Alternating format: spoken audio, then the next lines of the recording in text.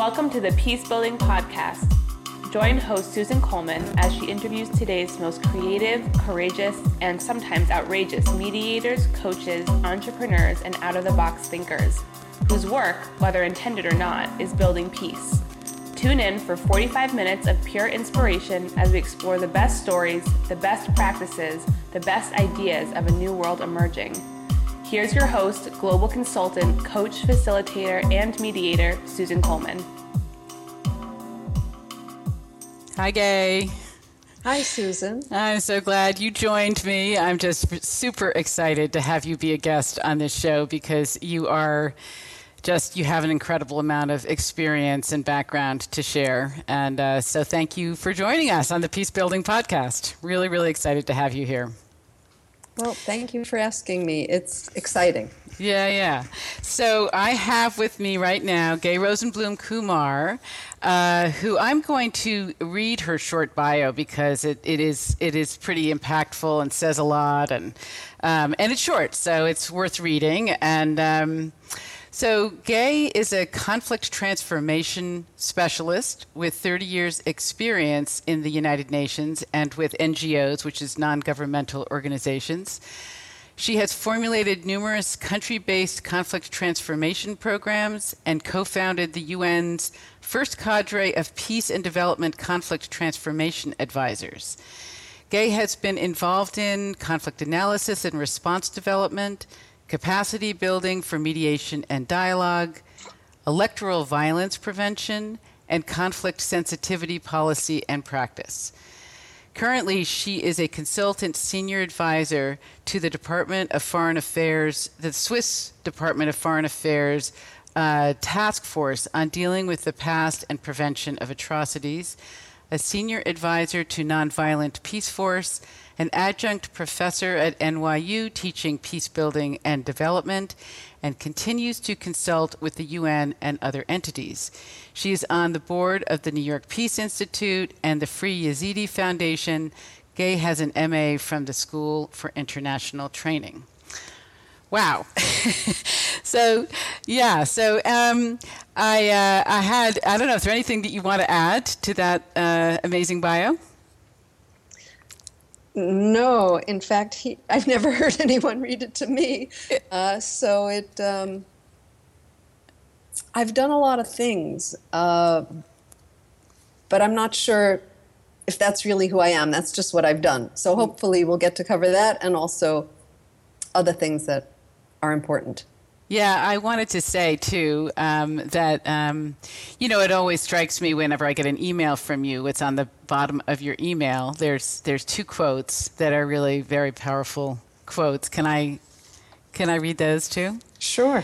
One of them is Rumi, and it's just says, try not to resist the changes that come your way. Instead, let life live through you, and do not worry that your life is turning upside down. How do you know that the side that you're used to is better than the one to come? Rumi. And then the other one you've had forever, I think, on there. I think you added Rumi more recently. Is that right? Yes, you're exactly right. Yeah. The other one that you've had on there forever, which I love this one, is darkness cannot drive out darkness, only light can do that. Hate cannot drive out hate, only love can do that. Dr. Martin Luther King. Always almost chokes me up. That's such a beautiful quote. So, I don't know. Any comments about the fact that you have those two quotes on there? Yes, maybe that would be a good place to start, actually. Because obviously I've had a long career now, and I don't have to worry about what people think of me. They already think what they think. But this kind of shows something that I have always felt, to not hide your true feelings and your true beliefs and not be worried about how others may interpret them or think less of you. Some people might think those quotes are a bit the Rumi one more than Dr. King, a little bit out of the norm or something that shouldn't be put on an official email. But I've always tried to stretch the envelope, as they say. And that's one way of making people kind of sit back and say, that's unusual, but what does that mean? And hopefully it hits them in a way that goes beyond just their head and gets to their heart as well. Beautiful. So, you've been inside the UN system for how many years was that? Just over 25. 25, it's a long haul. Yeah. And so you have a big perspective on the UN. Were you with UNDP that whole time, the United Nations Development Program? No, I was actually mostly with the Secretariat. Okay. And then you moved to UNDP? In the last 5 or 7 years. Yeah, okay. And so you have some perspective on the term peacebuilding and how it's shown up or evolved inside the UN system. Mm-hmm. I'm thinking. Can you say, and I think the listeners would probably find that really interesting for you to say something about that. Okay.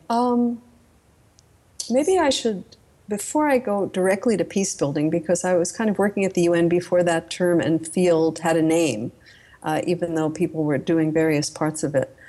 I just want to tell you a little bit about how I got into the field. Is that okay? I would love to hear that, and I think everybody would love to hear that. Yeah, and how you got into the field, and also how you got into the UN and international affairs, maybe, too.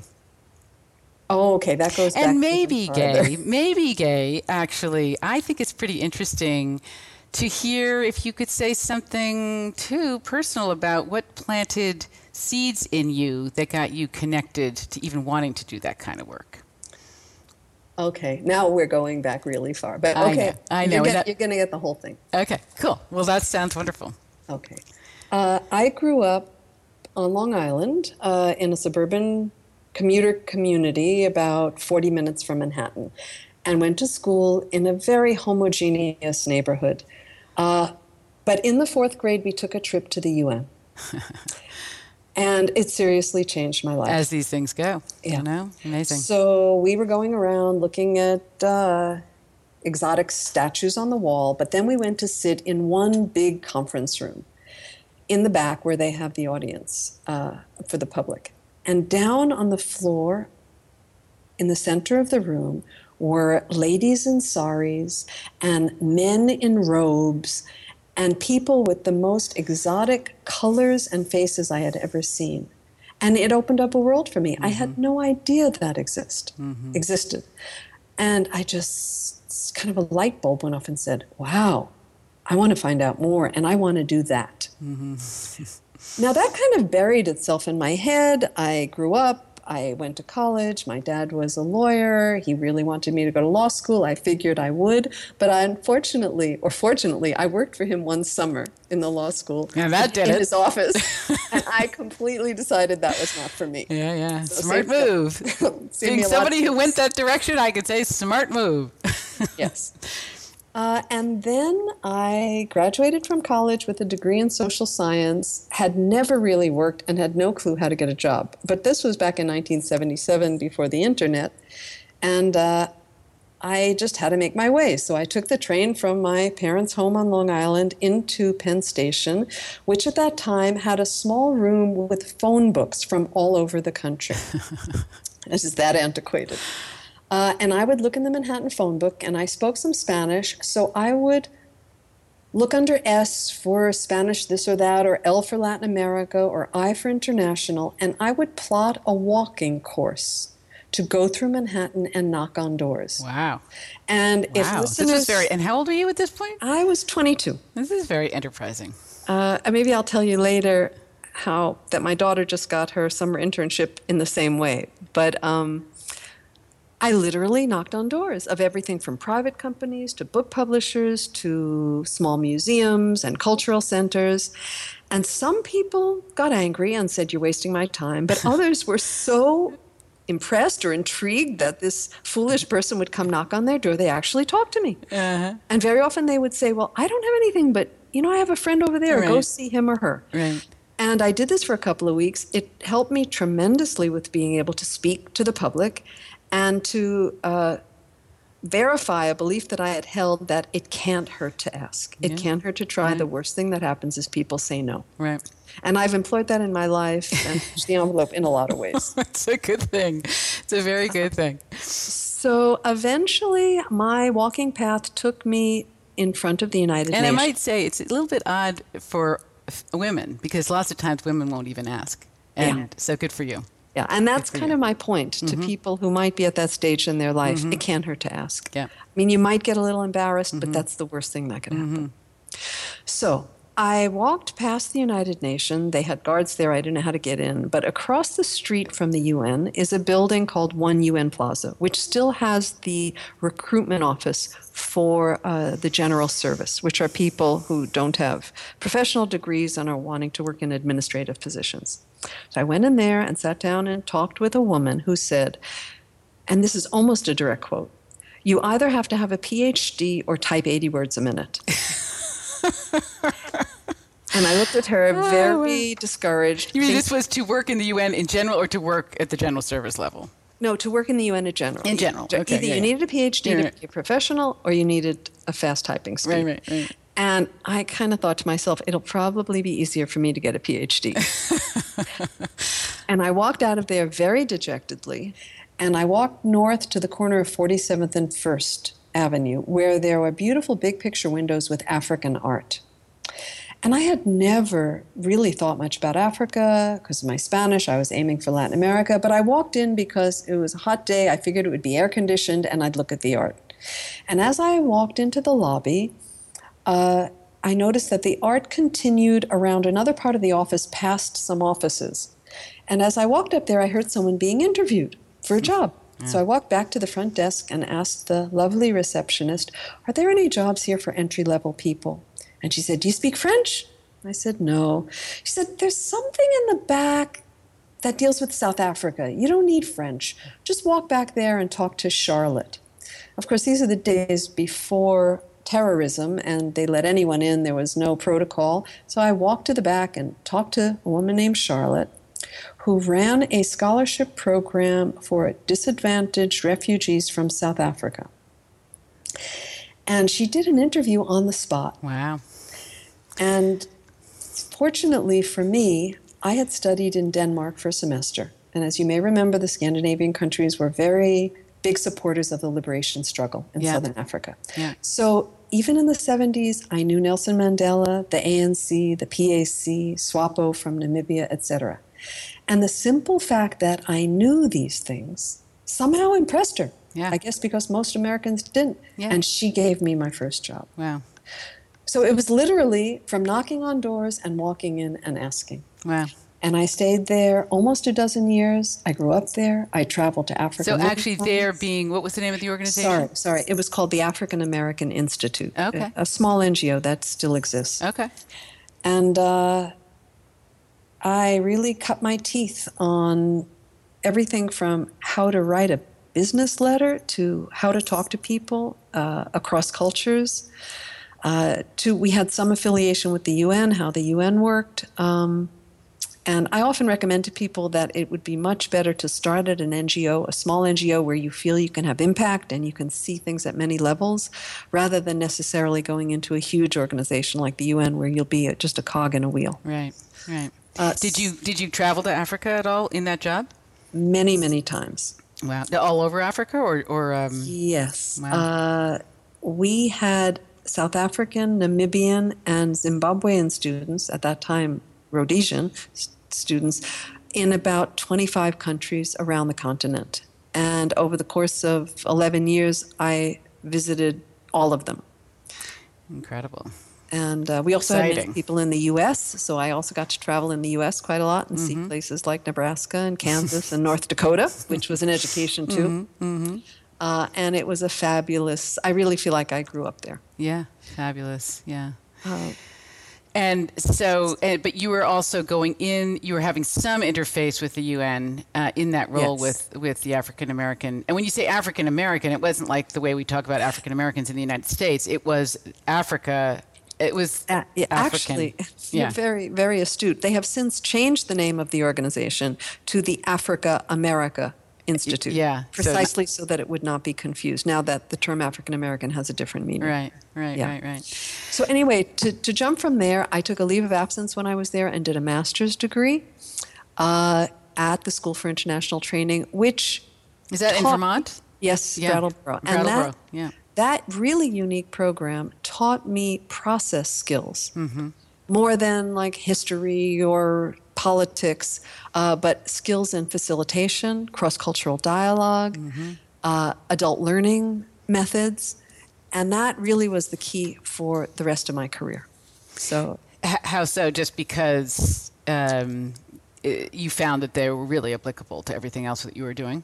yes. And when I joined the UN and unfortunately saw a real dearth of skills, Yeah. I was able to use those skills to introduce some new facilitation methods and meeting process methods that I think helped make my work have a lot more impact. Yeah, I remember you. I mean, because we first met at Teachers College at Columbia, right? That was our first connection, I believe. Exactly. When we were delivering, I was delivering those programs in collaborative negotiation and mediation skills, and you were clearly, you clearly stood out as somebody who knew what the heck you were doing on a lot of fronts. Fortunately, I had that background, and then I spent about 15 years doing anti-apartheid work in various ways. I actually joined the UN to run their program after the one at the African American Institute.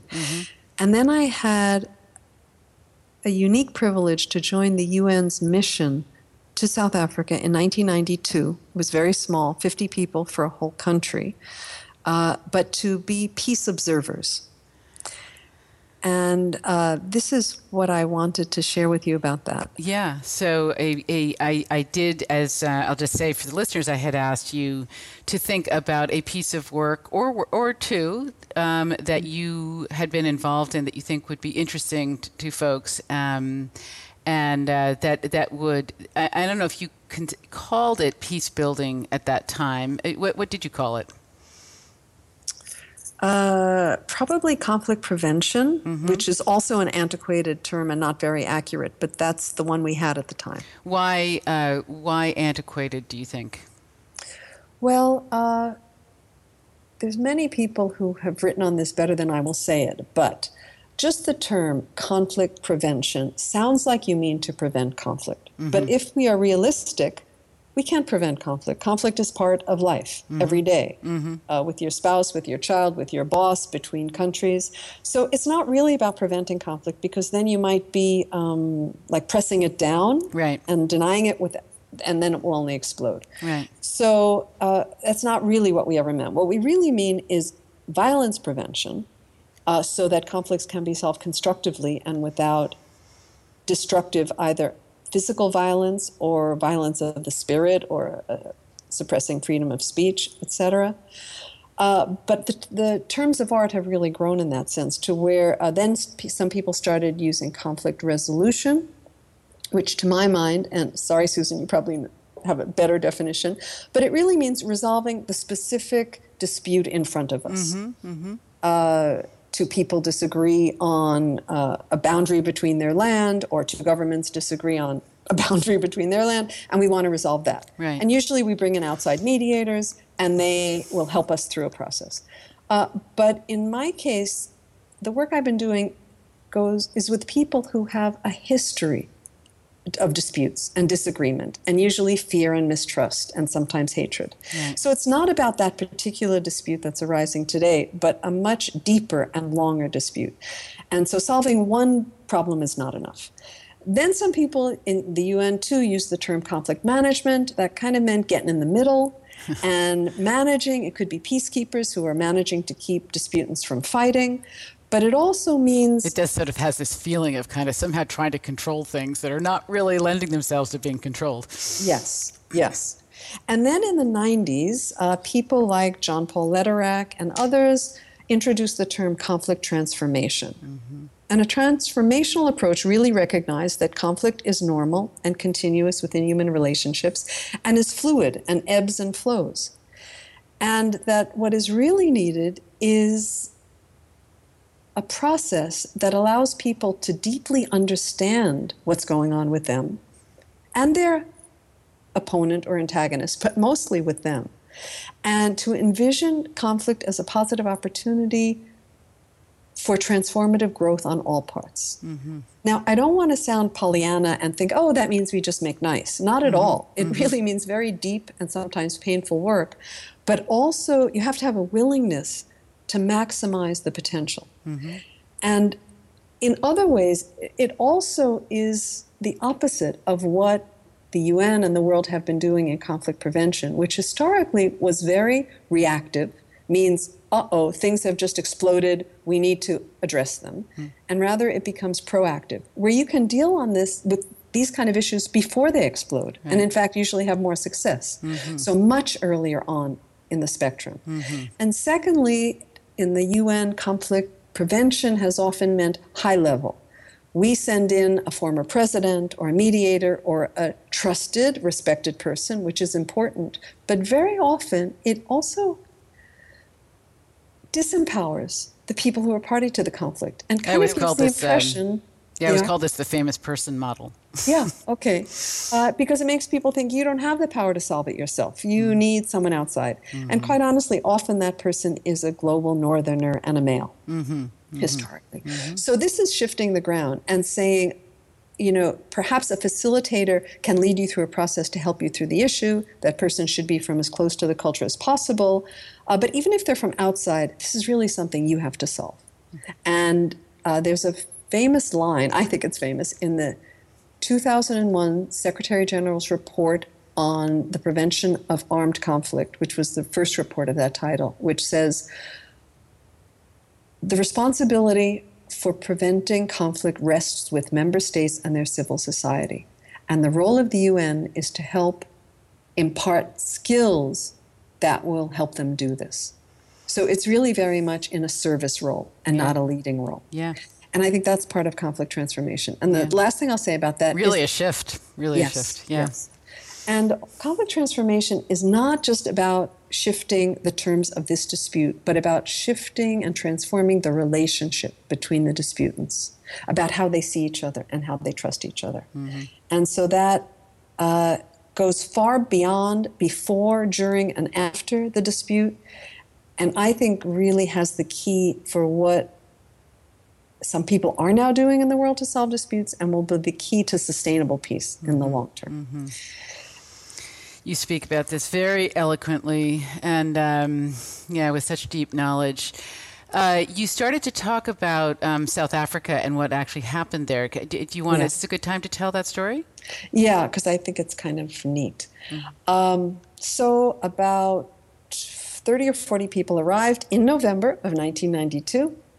And 10 of us or so were sent to Durban, which is the third largest city.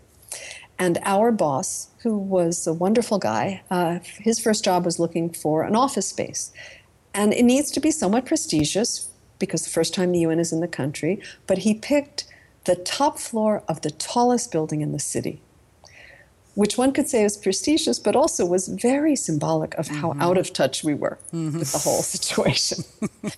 And I'd done a lot of anti-apartheid work. I was thrilled to be there. I thought I knew something about the situation. But the other people who were on the mission were chosen seemingly rather randomly. I mean, we had a French to Chinese translator and a statistician, and not people with really deep knowledge about the country and the subject, let alone what we should do as peace observers.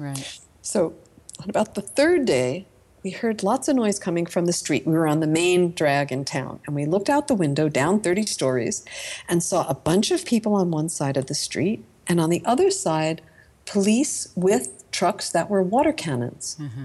So we put on our blue caps and we put on our blue jackets and we took the long elevator ride. And the blue caps and the blue jackets, what did those signify? Sorry, the UN blue. Okay. UN blue with the UN logo. Yeah, okay.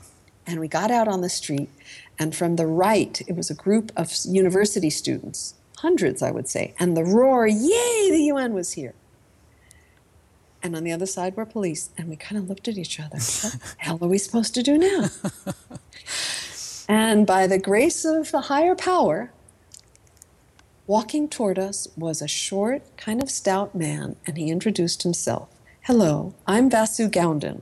I'm the director of the African Center for the Constructive Resolution of Disputes. The acronym is ACCORD, in case you don't know it. And he said, can I help you? And we said, Oh, yes, of course, we're only here to observe. And I remember like how grateful I was and how nervous. And I accompanied him to shuttle diplomacy. He literally did across the avenue. Yeah. He went to the students, what are your concerns? And they started out very rambunctiously. In fact, recently, South Africa's just had similar protests about raises in tuition fees and lessening of bursaries, which are scholarships there. And that's what they said. And they wanted to present a petition to someone. Hey, Gay, I actually think it might be useful for you just to set the stage too. 1992. What was the context that was happening in South Africa at that time? Thank you. Nelson Mandela had recently been released, and there were negotiations between the ANC and the government on a hoped-for elections and a process toward independence, which meant a draft constitution, a real constitution, a Truth and Reconciliation Commission, etc. So it was a very exciting time to be there. Yeah. And then we walked back across to the police, and they said, these students have to get out of the street. They're blocking traffic. We can't have this. Their positions, clearly. Yeah. And we went back and forth, back and forth. In the term of negotiation positions. Yes. Yeah. And he mediated it. And he got both sides to agree to a place and a time where the students could present their petition to people from the university with the government there, and it was like magic to me. Yeah. Now, I had never thought that anything would grab me like the justice issues involved in the anti-apartheid movement. And I slowly, over my 2 years there, accompanying what the South Africans had set up called the National Peace Accord process, which had mediated groups working at national level on the big issues I just mentioned, regional level, and at local level in small townships and rural areas, using facilitated dialogue to solve disputes and problems at all those levels. That's how I got into this work of peace building. Yeah. Because I saw it live. I saw its failures and its successes. Yeah. So, but you, and I'm still sort of with you in that moment of with your blue helmet on and your blue jacket, going back. So it was a whole group of you going back and forth watching the Accord guy do his thing. Okay, so we then asked Vasu from Accord to please give us some training.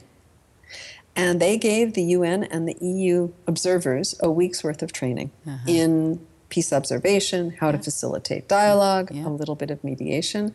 And it really set the course for our work there, and I think greatly improved it, at least the people who were in Durban. Then I came back to New York after the election of Mandela in '94, and I had not been with the UN that many years up until that point, and 2 of them had been spent away. So I was sure there were people in the UN who knew this work and were doing it. And again, I used my knock-on-doors techniques. We now are going to, we'll call it the Gay Rosenblum-Kumar technique. Or maybe it was just Gay Rosenblum at that point, right? No, it was all it was all of it. Yes. Okay. But I couldn't find it. And people looked at me when I talked about things like local peace committees, not only like I was speaking a foreign language, but that I was speaking Martian. I mean, it was so far from anyone's consciousness that I was really getting disturbed until I found a few co-conspirators, as we called each other. And these are people who had actually been to school to study conflict transformation and peace building. When I had been in grad school, the field really didn't exist as an academic subject. And a few other people who had had life experience. I think I really noticed this myself, with the work that I did so many years with the UN, of, people were content specialists. But they weren't necessarily, there were not so many process people. It wasn't, they were economists, they were lawyers, they were statisticians, lots of things like that, but not people that necessarily really understood process. Yes. Which is so key. And so I tried in a lot of different ways, and I don't know how many details to give, but you can cut it out if it's not relevant. First, I tried on the higher, what they call the normative level, like to convene, even though I was a small fry, I had got other people involved, to convene meetings where we could talk about these things and how to... Are you giving us now, because you have in your bio that you co-founded the UN's first cadre of peace and development conflict transformation advisors. It sounds like this is the beginning of that. Yes, exactly. Okay. Very cool. But first I started thinking we should all talk about this. And it was at the time of the Ted Turner $1 billion, $3 million a year startup. And I got in touch with them, and they were interested in funding a very deep, multidisciplinary dialogue. And then I approached the Department of Political Affairs because they were the preeminent department in this. And, okay, I don't work for the UN anymore, so I can say these things without mentioning names. The two people I met with, right at the heart of this subject, looked aghast. But you can't talk about this. You know, you come from a governance unit here. This is our work. I said, well, then you lead it. I'll just help with it. But they said, this is premature. A very popular word at the UN. Premature means we're cutting this off at the neck for now. And they did. They cut it off completely. My boss told me, you are not allowed to talk to DPA anymore. Get back to your other work. But other people... Sorry, you were with which part of the UN at that point? I was with what is now DESA, the Department of Economic and Social Affairs, in a public administration and governance unit. Okay. But mentors that I had, and I really strongly believe in mentors and try to do it myself as much as I can, one mentor told me, it's easier to get forgiveness than get permission. Just do it. I love that line. Yeah. I use it often. Yes, and I did. So then, okay, I wasn't supposed to go talk to the Department of Political Affairs. Instead, I went to talk to the UN Development Program, which was another very powerful department who did work on the ground. And I found a few believers there. Which is UNDP. Right, UNDP. Yeah. And I got a grant first to develop some guidance material and training material on things like how to do a conflict analysis. Now this seems de rigueur and everyone's doing it, but back then it was fairly new. And so what it would mean to do not just a conflict analysis where one person sits in a room or reads all the newspapers, but an inclusive conflict analysis where you go to a country and you work with the nationals from across the political spectrum, from the elites to the common people. And you bring them together. Actually doing a stakeholder, you're engaging the stakeholders, yes, and finding out, basically getting their input into the whole situation rather than doing some kind of top-down expert view. Exactly, exactly. So we did one on that. We did another guidance note on and training on conflict resolution skills that were for UN staff, but also for our national counterparts. We did another one on governance and conflict, and so looking at how things like corruption and misappropriation and poor elections lead to conflict. And then we did a fourth one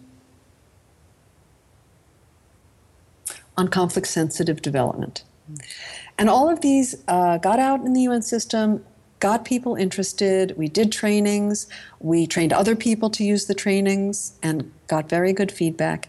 And then interest started to come in from UN. And sorry, Gay, what year are we now at this point? When's this happening? Probably about 2001, 2002. Okay. It took a couple of years to do. Requests started to come from country offices saying, okay, can you come do a conflict analysis? Can you come help us make our planning documents conflict sensitive? And again, we did not want the model of top-down, send an expert to do this for you, but we would facilitate discussions and trainings where country offices could learn to do this for themselves. And then the realization dawned that people flying in and out are much less than ideal. So why don't we develop the kind of staff person who could go to countries with these kind of needs and accompany processes over time. Wait, people going in and out, you mean from New York or because it's better to have it local? Yes, because you can't really, first of all, I'm a believer that an outsider can never really fully understand a conflict. Only the people who have grown up in it and know it viscerally can. But at least an outsider needs to breathe the air, read the papers, talk to people, even drink the water to really understand what's happening. And that takes time. Well, and then I could push back on that, too, in the sense that sometimes, I mean, in my consulting business, we always have a joke, don't do anything 100 miles from home. I mean, there is something about being able to be on the boundary of something and not being as emotionally engaged. And that is true. And for that reason, and also just because of UN policy, the cadre of peace and development advisors can never be someone from that country. Not because their impartiality, that I would doubt their personal credibility or integrity, but because others might not be able to feel that they didn't have a horse in the race. Yeah. And so they're always chosen from a neighboring country or the same continent, or sometimes from a different continent. So yes, you do have a point there. But we started to get requests and conceive of and develop this cadre one country at a time. And I juxtapose that to what I said earlier about trying to do high-level conferences in New York, because we realized that making policy or changing policy was well beyond our pay grade. And rather, we were going to make facts on the ground and hope they got noticed in other places. And it actually did work.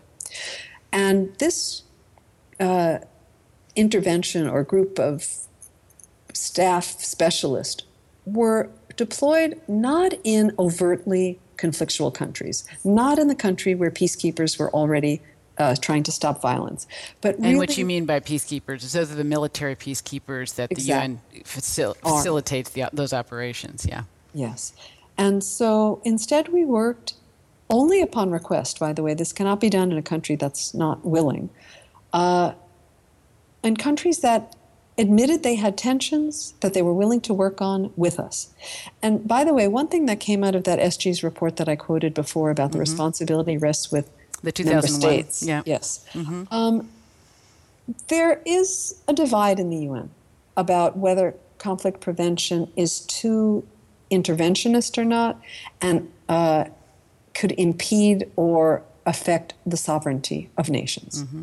And I can understand that point of view. But the point of this kind of very early long-term intervention is not only does it not attack or interfere with sovereignty, my belief is that it helps countries strengthen their governance and their social cohesion and goodwill and avoid outbreaks of violence that could actually threaten sovereignty. And the countries that were willing, and I really give them credit for starting this, were countries like Ghana in West Africa, Guyana in South America, Guinea-Bissau, also West Africa, Bangladesh, Kenya, and this was somewhat before their post-election violence in 2007, 2008, Lesotho, Cyprus, which, as you know, has a well-known divide, Nigeria, Georgia, countries all over the world. And each program was tailor-made, and each person was identified through a rigorous selection process to have the right set of skills and the right continent or situational understanding. And what did you call? Did you call them PDAs? Wasn't that the? Yeah, that's the acronym, which stands for Peace and Development Advisor, which is supposed to imply that they have one foot in the development world and one foot in the more political analysis, peace-building world, and they understand how to do both. Yeah. A real evolution for the United Nations in so many respects. A really wonderful innovation. I would say so. And I'm glad that even though I'm not working with it anymore, I'm very glad to see it growing. I believe there's 35 now, PDAs around the world, and things that we had started to do as we evolved and learned they were needed, like have annual or biannual retreats where everyone gets together and shares, because they're very isolated and sometimes feel like no one understands them. Yeah. So they know each other and they can call on each other for help. Those are happening. There's an induction program several times a year where new folks are brought to New York to meet counterparts and each other. And most of these people actually come from outside the UN system, so they even need kind of an intro to how the UN works. I didn't realize actually that it was so alive and well. I actually had an impression that it had sort of subsided, but this is fabulous what you're saying. It sounds like it's got a lot of life in it. Yeah, I mean, some things have subsided and there are some bumps. The UN's going through some tough times, but basically it continues. And in some of the major reports that came out this year, like the high-level panel report on peace operations and the review of the peace-building architecture, both of them say, in no uncertain terms and specifically, the peace and development cadre should be fully funded Wow. Like from regular sources, which it's not. It's always been externally raised funds, and it should continue to grow because it helps us. Wow, Gay, you ought to be really, really super proud of this. You know, it's a real legacy. Yeah, well, it wasn't only me. There were a lot of people involved, and a lot of people at higher level who were willing to take some chances. And as you know, the UN's a pretty risk-averse organization, so I really credit a lot of people with having this start. So, you know, I realized as we're talking, it would be great. Do you mind drilling down just a little bit and saying, practically speaking, what is it that the PDAs do or have done? Could you give a couple of examples? I think the listeners would really appreciate something that is a little bit more filled out. Sure. I'd be happy to. I can think of a couple that are a little bit different from each other, which might give good examples. Yeah, that sounds great. One of the first places that this work was done by the UN was in Ghana, where there had been a chieftaincy rotation dispute between two ethnic groups, meaning that the chief, when he, and it was always a he then, died, the next chief would come from the opposite ethnic group and they would rotate. But it happened that one chief came in and unfortunately died after like 4 years, and that group felt they didn't get their full term and thought they should be repeated, and the other said, no, the rule's the rule. However long you have it, you have to go. In any case, it started a rather tense rivalry between the two ethnic groups that also mirrored the political divisions in the country between the two main political parties. So interesting, yeah. Yeah, which often happens. Yeah, so interesting. And then, of course, it got ramped up, and one got support from the government, and one got support from the opposition, until it actually evolved into more than a day-long firefight at the palace of the chief. Wow. Where the person who had been installed was killed and beheaded, and then there was like no clarity on who was to rotate in next time. And the government was at a loss in some respects, even though it's a lot of tension and a lot of bad feelings at this point. And because they were implicated in being partisan, they really realized that they couldn't do this alone. So the UN sent in a person as a peace and development advisor. He happened to be from Nigeria, which is a few countries over, so kind of close enough to understand the culture, but far enough not to be accused of being biased. And he did a lot of diplomatic work back and forth between the two tribes. What are your issues? And of course, you get into the typical, what are your positions? People only have their positions first. And eventually he realized that he couldn't bring them together to talk with each other until they had more skills and better skills on how to do a negotiation. So it started, and he worked with local NGOs. He didn't do it alone, in bringing groups of people, and these people did not speak English, and many were older people who were not literate in terms of writing, but together for training where they could discover that they could do mediation if they understood basic principles, or rather negotiation. And when they were equipped and confident to handle this, and also then had more trust in the authorities who were organizing this, they brought in a very powerful Ghanaian, his name is the Ashanti-Hene, who is the king of the Ashantes, who is also a neighboring tribe or ethnic group that has a lot of respect. And he was the overseer of the whole process, so they really had the gravitas to do this.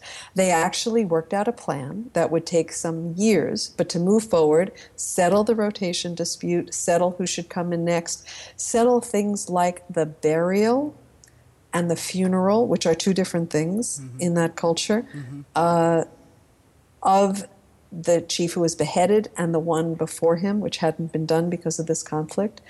And over the course of a few years, de-escalated the conflict so that the two communities would stop fighting. Beautiful. Because there kept being retaliatory attacks.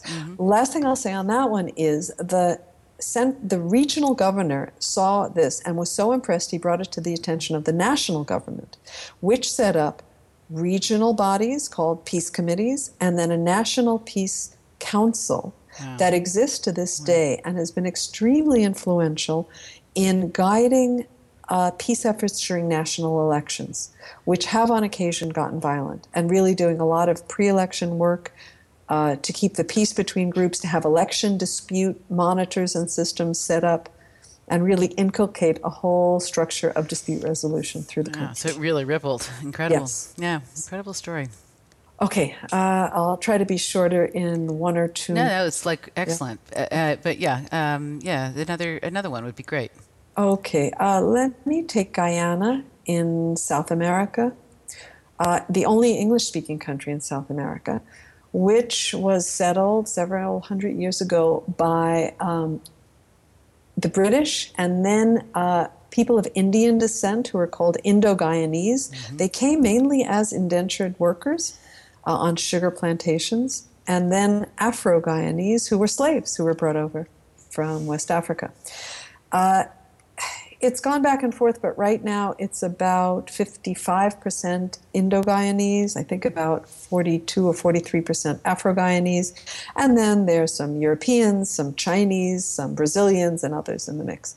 In any case, back in maybe around the early 2000s, government was really paralyzed because this ethnicity, the division was so close percentage-wise, that elections were leaving the government without a majority to rule well enough. And things started to break down because the political parties, in order to get more votes, were really playing the ethnic card. And before elections, going on the airwaves, TV and radio, exacerbating the conflict and saying, watch out for that other party, they're going to kill you, they're not going to represent your interests. And the whole system really broke down, and elections had been very violent up until that time. Again, because of some kind of a quirk, Guyana is the home of the regional organization for the Caribbean, CARICOM. And it just so happened that there was a CARICOM regional meeting, and the opposition decided to hold a boycott right outside of CARICOM in order to embarrass the government and give bad publicity. And it turned out to be violent, and then they really realized that they needed some help. So again, UN was able to deploy a peace and development advisor who started to work with all the interested parties. There was a private sector initiative that was trying to bring harmony together. That took the lead on this, because the UN doesn't take the lead. It really tries to empower others. And where was the UN person from? He was South African. Okay. Good question. Again, we try to bring in someone who was impartial. In that case, interestingly, he was a white South African who had been very involved in the peace struggle and the anti-apartheid struggle and part of the National Peace Accord process.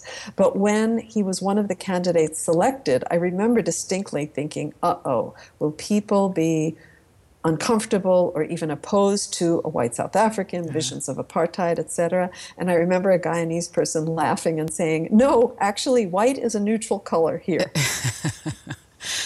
Yeah. So he got along very well. That's and some of the things he did were related to an upcoming election.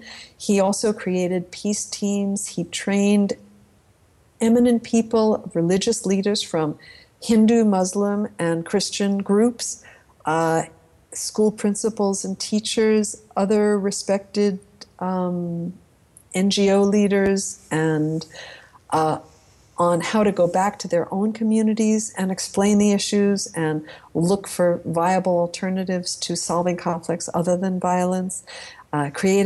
Ultimately, this resulted in what they called a national conversation.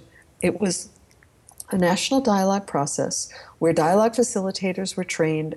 It's a small country. It's less than 1 million people, so this was actually doable for every community. Wow. And they used a standard template, and they brought people together from across the political and ethnic spectrum and led them through a dialogue process, a visioning process for where do you see Guyana going in 15 or 20 years? What are your needs of your community? And of course, as people who have done this, you, Susan, would know, their needs were quite similar. Everyone wants. Always a surprise to people, you know? Yes, but we're all humans. We need security. We need education for our kids, food, shelter, voice, being heard, feeling like you're included. And that led to a lot of good cooperation in local communities, but also reports that are actually still online. If anyone Googles Ethnic Relations Commission, Guyana, National Conversation, these were done at the national level. Those were fed into regional conversations that were then held with representatives of each local community, and ultimately a national conversation. Wow, so excellent, really amazing. How did this guy, the UN, the UN representative, the South African, how did he interface with? You said a private enterprise was leading this process. How did that go? There was something called the Private Sector Commission, which was created before the Peace and Development Advisor got there, because they were so worried that the ethnic violence and governance paralysis would affect the business climate and stop investment, that they took it upon themselves, regardless of their political persuasion, to say, we've got it, and they have influence, small country, few big businesses. They said, we have to try to impress on government how important it is to end this conflict. A great example of how peace can be profitable. Yes, exactly. You know? One last thing that they did was they worked with the University of Guyana, and I trained about 50 or 60 Guyanese students who were interested in the subject to work with NGOs and do minimal peace building and bringing communities together, so that NGOs, small businesses, and others would start hiring across the ethnic divide as much as possible. The community is actually where people live is very divided, but they back up against each other. So like an Indo-Guyanese community would have neighboring Afro-Guyanese community, and again they have common problems. Let's say lack of garbage pickup. So these students would work with communities to try to solve common problems, and in the process bring communities together. These are amazing stories, Gay, really. They're very concrete. They're just so constructive in terms of how this rolled out and what it's been doing. I think people are just going to be very interested to hear about that. And what would you say? Because we're pushing against now our time, and I'm looking at that. But what's your thought of where this program, the PDA program, could be going? Well, I hope it will be a catalyst to really infuse conflict transformation at all levels in the UN, that these people who are working in country offices around the world are able to walk their talk, demonstrate by what they do how all kinds of development and humanitarian and other work can be done in the field. Another thing that we worked on was to create trainings, like there is an online self-paced conflict sensitivity training for people who work in all disciplines. I'd like to say and tell people it is open to the public for free, and it can be found at the UN Staff College website. So it is open for people? Yes, it is open for anyone who wants to take it. It's about a 4 or 5 hour course. You can stop and start, and it was created by the UN Conflict Sensitivity Task Force, and you can find it at unssc.org. Sorry to give a plug. No, that's great. I think people would love to hear that. Yeah. Lots of recognition now how all of our work needs to really, the catchphrase is do no harm. Yeah. But more than make sure not to do harm, do the maximal good. And that sometimes requires a lot of this kind of consultation and analysis and checking. So those things are important. I did want to ask you if, when you reflect back on that whole initiative, I was interested in hearing kind of, your thoughts now with 2020 hindsight, what you really feel great about, and if there's anything you would have done differently as that kind of change agent, that actually you created a really important change, and you and others, I get it. But any hindsight reflections? I'm going to quote another friend of mine who recently told me to get anything done at the UN, you have to build on precedent and nurture fledgling coalitions. And I think I did both of those things. Like when that SG's report came out with that line about how countries are responsible for prevention, we said yes. And then we used that as our jumping off point to tailor how we can build the capacity of member state governments and their civil societies and these things. Yeah, it gave you good cover. Yes, exactly. And then nurturing coalitions means you really have to get everyone on board, because if they're not inside your tent, they're outside trying to knock it down. And I probably could have done that part a little bit better. How so? Took some knocks there.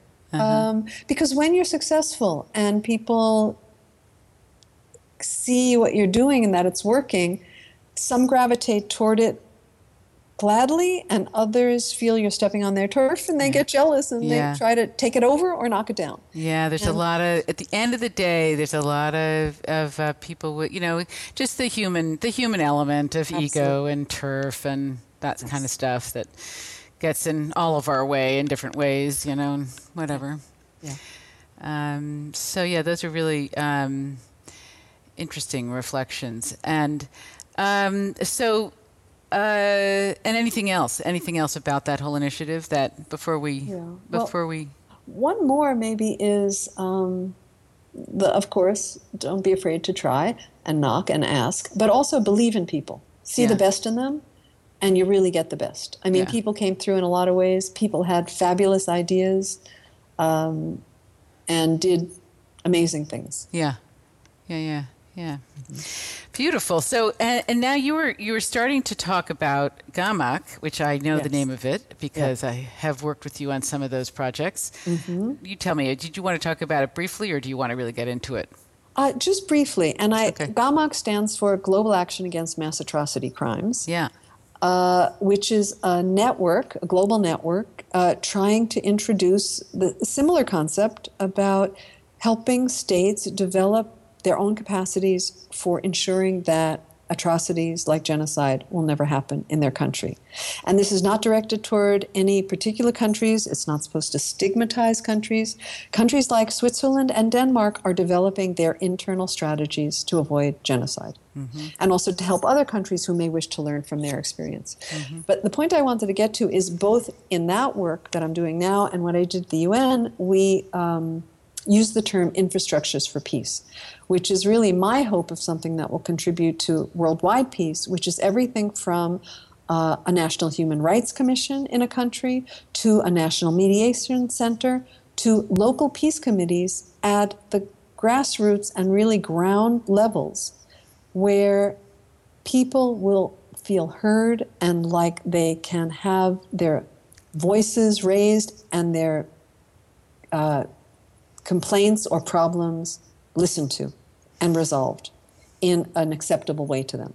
And even in the best case scenario where there may or may not be a functioning court system, it's very difficult and costly for a lot of people to get access to that and feel they have justice.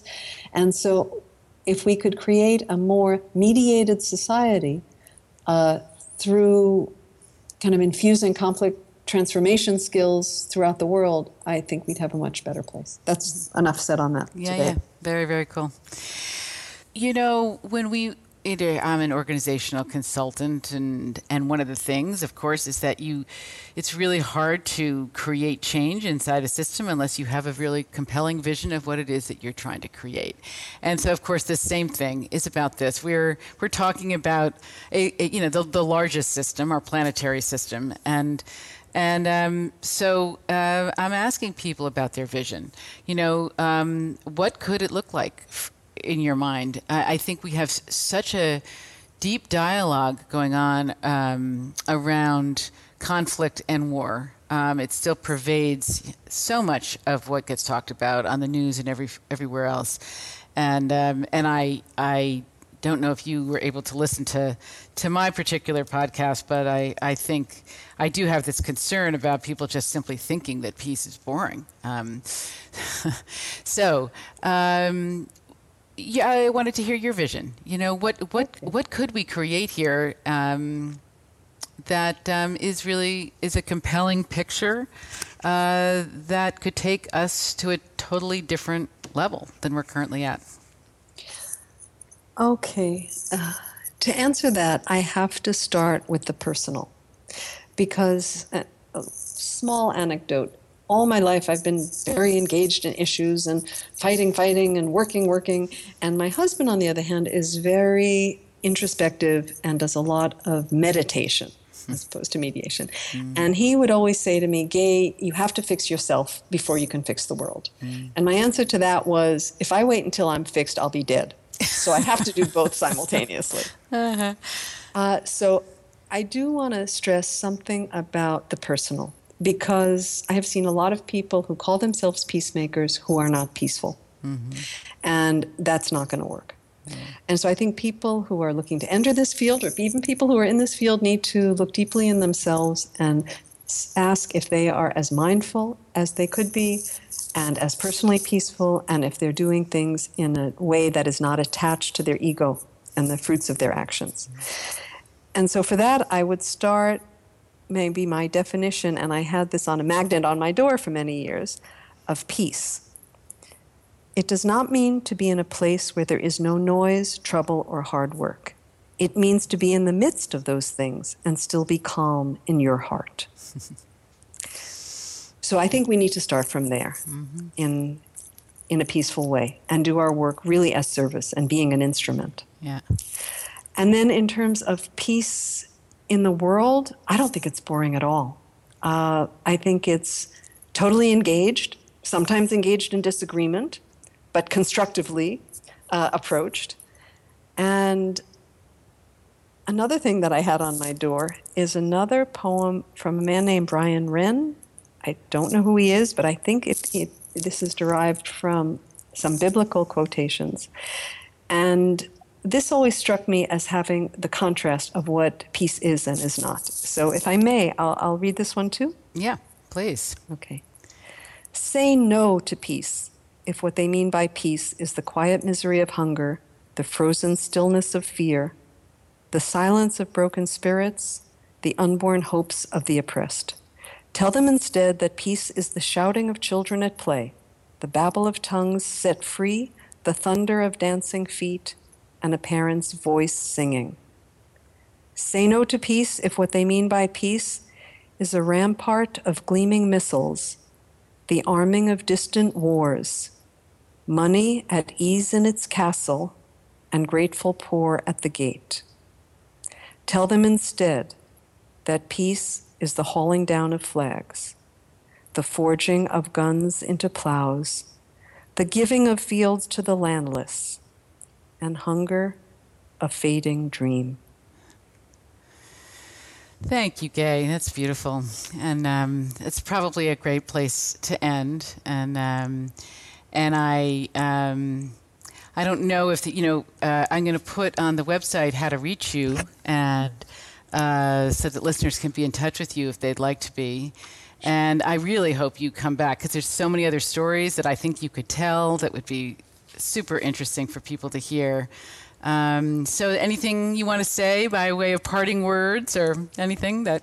Just thank you for this opportunity to share, and especially even for listening to this last poem, because to me that's it. Peace is no hunger, no fear, and all of us recognizing that we're all in this together, and we have to be if the planet's going to be saved. So thank you so much.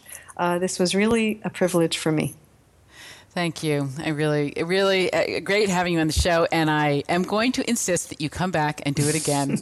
Okay, thanks. Okay, so until that time. Okay. Thanks for tuning in to this week's episode of the Peacebuilding Podcast. Check out thepeacebuildingpodcast.com for show notes and for more great information and resources.